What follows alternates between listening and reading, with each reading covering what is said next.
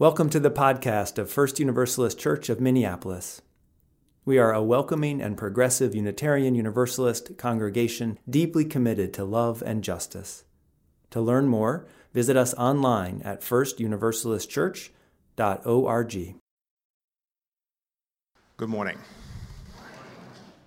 In July 2017, my neighbor, Justine Damon Ruszczyk, was shot and killed by Minneapolis police late on a Saturday night after she called 911 out of concern someone was being raped in the alley. The next day, Sunday, after the police tape was taken down and the cleanup van left, many from the neighborhood gathered in our streets in shock and grief. It was a disorienting, tough day. Through a series of events, it was decided to have a gathering at the place she was killed to grieve and honor her. It was an informal gathering, no clear plan, but we had a microphone and speakers with the idea that people would stand and talk about Justine and what had happened. Many people came to that gathering from all over the city, including many activists who'd been working for years against police violence and the devastation our so-called criminal justice system has brought to our communities. The neighborhood I choose to live in is mostly white. Most of the activists were black. I can't truly know their motivations, but based on their actions, I believe most of them were there to, in a way, welcome us into the family of people whose lives are closely affected by police violence, and to offer us solace and guidance. I can imagine that some of them had trepidation about showing up in a very white space after a white woman had just been killed by a black police officer, not knowing what sort of welcome they'd receive. They showed up anyway. It was a very tough day, and my memories, even just a year later, have some fragmentation, but this is what I remember happening. Different people had the microphone and spoke about Justine and her killing. At some point, an activist who was black had the microphone and spoke their truth about police violence emphatically and with anger.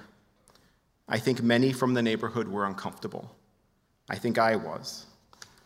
And a neighbor interrupted and gently took the microphone away from the activist and moved the gathering along. I know for certain that the intentions of my neighbor who did that were not malicious.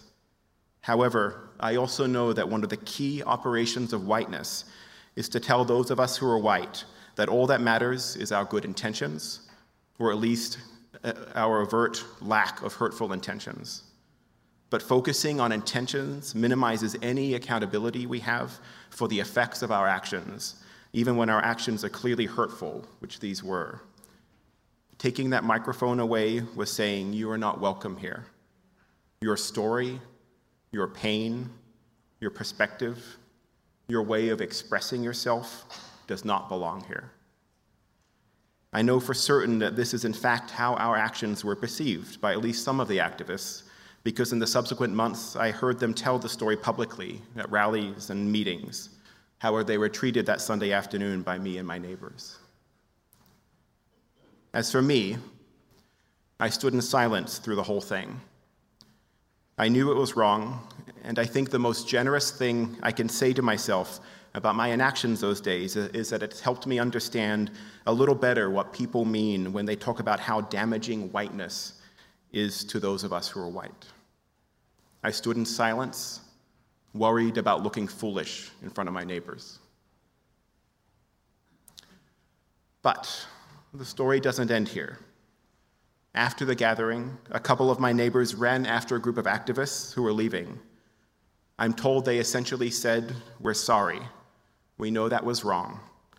We are grateful you're here. We want to do this better. Please come back." And many did come back.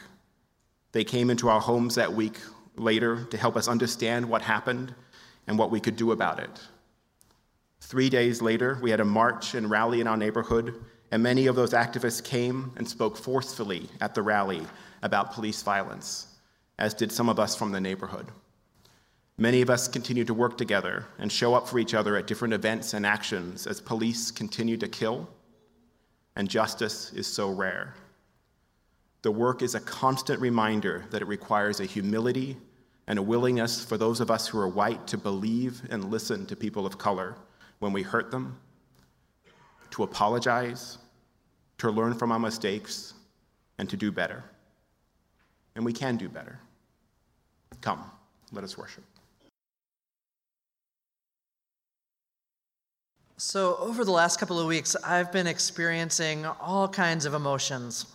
I don't know if this is how it's been for you, but I've found myself feeling all kinds of things, from rage and disappointment and despair to over-engagement and disengagement and discouragement and hope and possibility, and maybe we're just going to finally make it and be who we could be, or maybe it's all totally lost. I've been kind of all over the map, in short. That's just a quick description of my emotional landscape the last few weeks. And there's a lot that's behind that. There's the news, of course.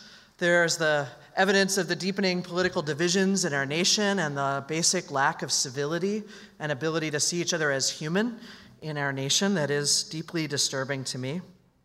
And then there's this other background, this stuff that is going on for me in my own life as well. And I'll tell you a little bit about that and how it all connects. You see, I'm lucky, super lucky to have these two amazing kids in my life. One of them is in elementary school and one is in middle school, and I am so grateful to be able to say they're doing well. My daughter, she's at elementary school, and the theme of the month there is belonging. So in her school, they're spending time every day talking about how to make their classrooms and the playground and the lunchroom and the bus feel more welcoming, how they can each reach out to strangers, to newcomers, how they can make sure that everyone knows that they're worthy and wanted at school.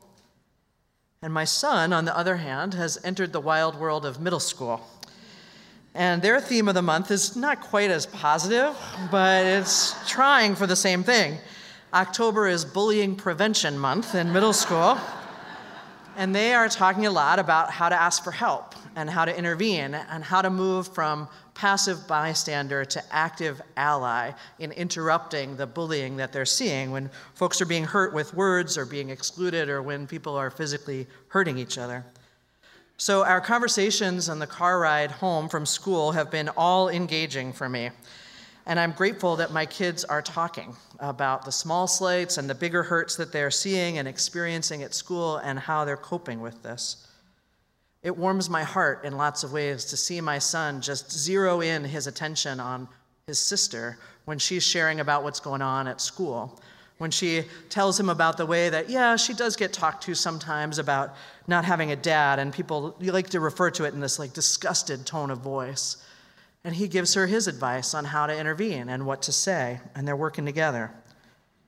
And then we keep talking, and all of us are working together on what to do with the kids in the hallway during the passing period at middle school, the predictable same kids every time who are saying discouraging, hurtful things to the other kids and just making it rough for everybody.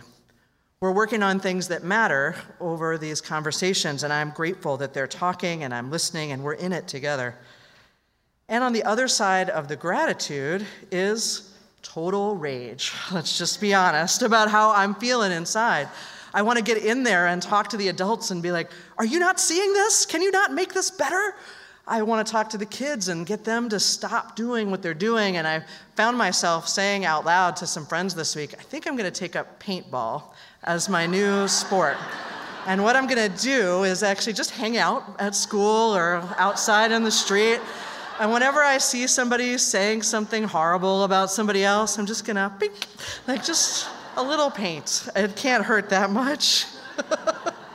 So I know I need to do some thinking and some praying and meditating about my responses.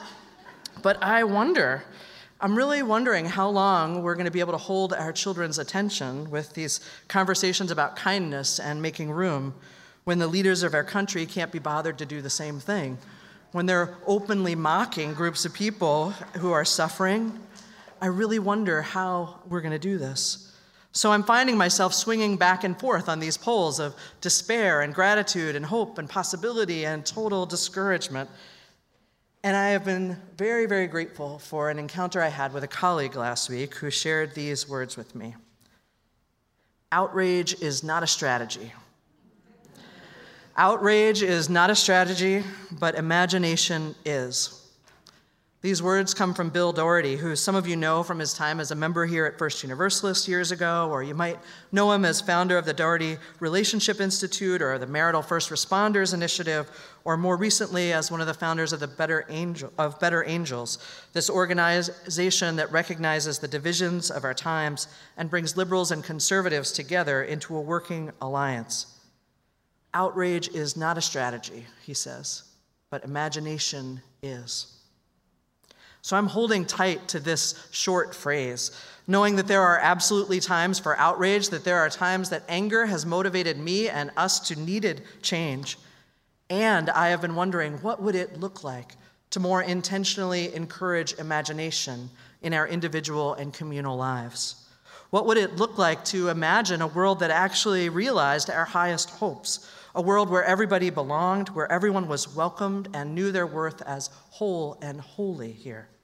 What would it be like if we greeted the stranger as if they were about to become the long beloved? What would that be like?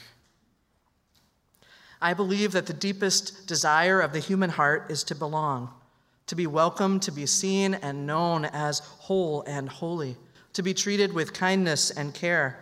And I believe it is our responsibility, each of us, to make this real in the world, no matter where we are, for in the lunchroom or on the bus or in the middle of a heated political debate. It is up to us to realize this deep longing in our hearts, to be seen and known as whole and holy and worthy. The deepest desire of the human heart is to belong. This is what I believe, and it's not exactly what I was taught. I was taught a lot about meeting basic physical human needs. I was taught a lot in my psychology and sociology and science classes about Maslow's pyramid. Have you guys been taught about this? I swear it was in every class I took for years and years. This idea that we first, as people, had to achieve food and safety and security and water and medicine before we could ever level up in our lives to something like love or belonging or a feeling of worthiness or self-actualization. I was taught about this over and over again, about our fundamental physiological needs coming first. And a couple weeks ago, the Peace Circle here at First Universalist hosted the author and teacher Paul K. Chappell for a series of lectures and workshops. And everybody I know that went to these said that it completely shifted their understanding and their assumptions. Who got to hear him speak? I'm so glad you came. And I wasn't able to be there, but I've gone through and read many of his writings, and it's all in there. It's so good. Paul is speaking about his own experience, about the tangles of trauma, the intersections of race and peace literacy, and a new way to understand human needs. And in one of his writings, he shared about this. He said, whenever I give lectures, I start with the audience, and I ask them, what do human beings need? I've asked this question tons of times, he says, and the response is always the same. People start popcorning out. They say things like food and water and shelter and oxygen, safety.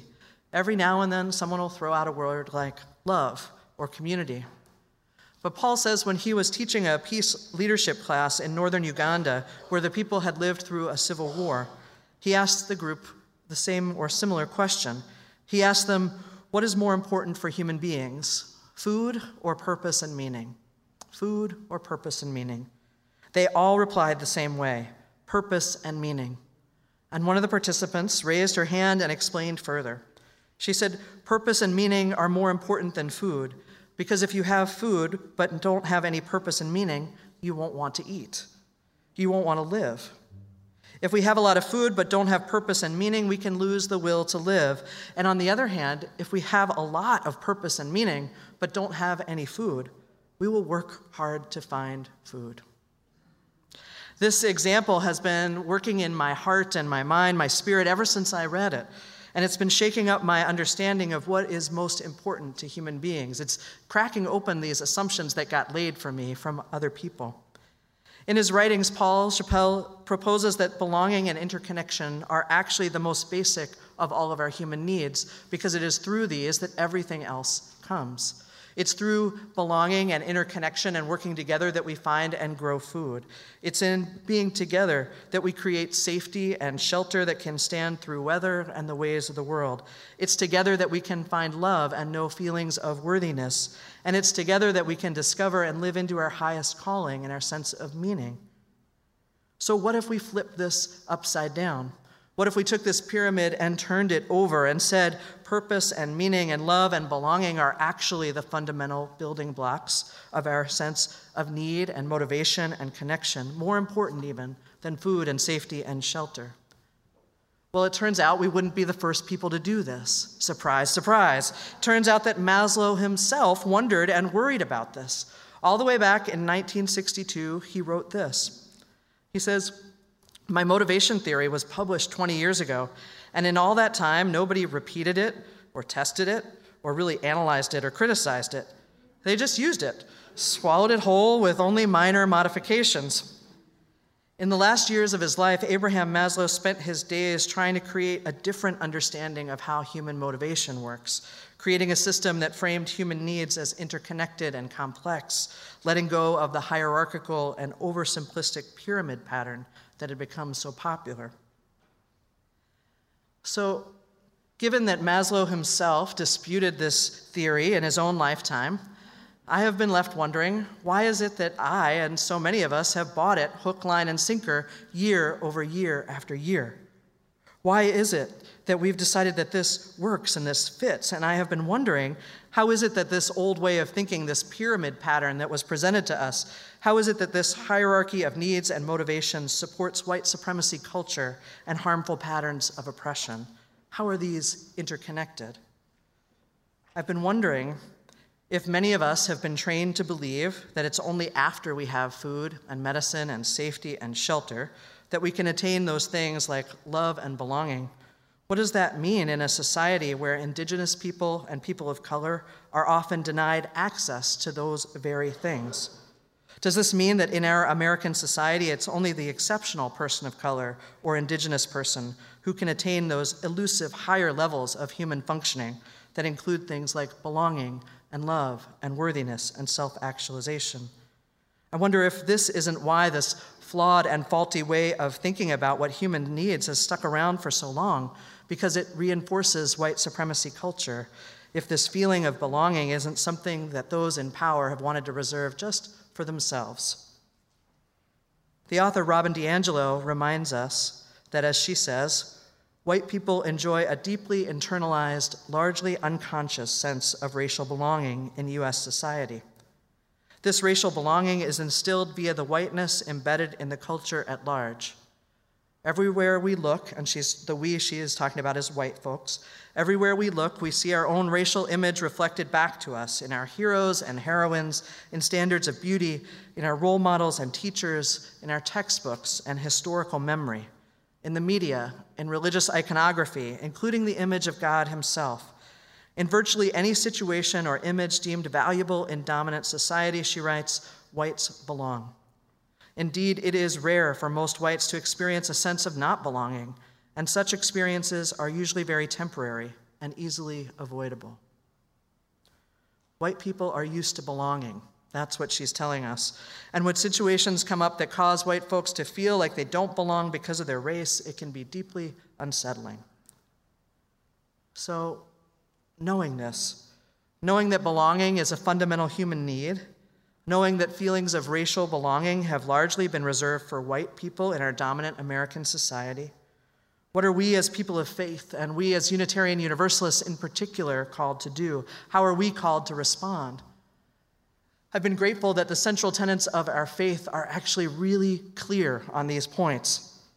Unitarian Universalism says clearly, no one is outside the circle of God's love or the wide welcome of this universe. Racism and white supremacy culture are flat out incompatible with our faith. And Unitarian Universalism demands that we live our faith out not in isolation, but in community with each other and with the larger world. We are called to bring our imagination to bear, to help heal the divisions of our times, supporting ourselves and each other in finding new ways of disconnecting. We have plenty of ways of disconnecting. Catch that. Finding new ways of connecting instead of disconnecting. Glad I didn't just let that roll. That would be terrible. Finding new ways to push ourselves out of the well-worn grooves of anger and despair into creativity and possibility and an acknowledgement of the deepest longings of our hearts. We are called to use our imaginations to find new ways forward, even when discouragement and despair can have a grip on us. I know I've told bits of the story about my grandfather before, and there's one thing I want to share again today. My grandfather was a member of the British cavalry during World War II, and soon after the war began, he was captured and sent to be a prisoner in a prisoner of war camp for many, many years. He was disconnected from his entire family back home. They didn't know if he was alive or dead, and while he was living in that prisoner of war camp, his first son was born and died, and he never met him. My grandfather writes that despair and rage and sadness and discouragement were all pretty constant companions to him while he lived in that camp. And that after a time, it became clear to him and his fellow prisoners that they needed something more if they were going to stay sane throughout the war. They needed to keep their minds active and engaged, and talking together, they realized that each of them knew something unique. They each had their own life experience, their own learning, and they decided to make this kind of makeshift school right there in the camp, which with each of them teaching what they had to bring and all of them learning the other things. So my grandfather taught math, and I imagine him teaching about electricity and how sound carries through wires, which was something he was always fascinated about. And he learned German there in the camp. And when he arrived home finally, physically weak and emaciated, his spirit was still intact. In fact, he went on speaking German and teaching it for the rest of his life. And when I asked him about it, he said that what he was trying to do was to remember the beauty of the place and the culture despite his experiences. I don't know if I can do it, but I would like to be like him. I would like to bring my imagination to bear, to see more than just the despair and the rage and the sadness.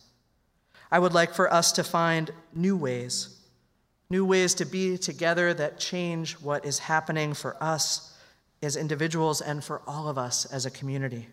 I want to find ways together to make sure that everyone is included, that the doors of access and inclusion are actually wide open in our hearts and in our institutions. I don't want my spirit to shrivel up or my heart to crack into all these pieces as I separate myself from others who think and act differently than me, as I chase some illusion of safety. I know that we have to rage and cry and feel whatever it is we're feeling when we feel it without judgment. And as the waves of those emotions rise and fall for me and for all of us, I want us to make room getting to work to create the world that we dream about. The world where we know that the long beloved was once an unrecognized stranger, and we treat everyone that way.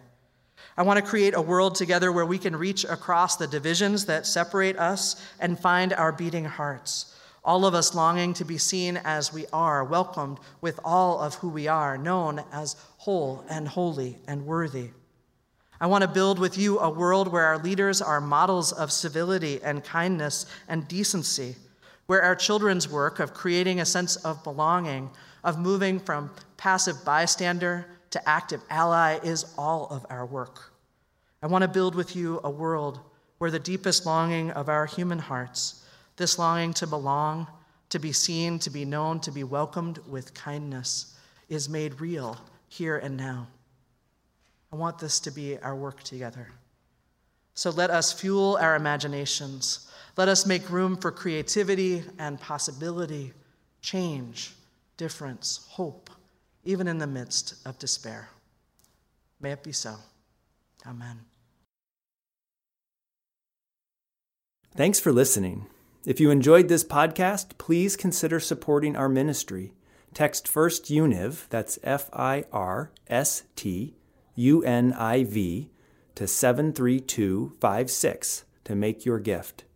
If you are able to join us in person for Sunday worship, we'd love to see you in church. To learn more, visit us online at firstuniversalistchurch.org.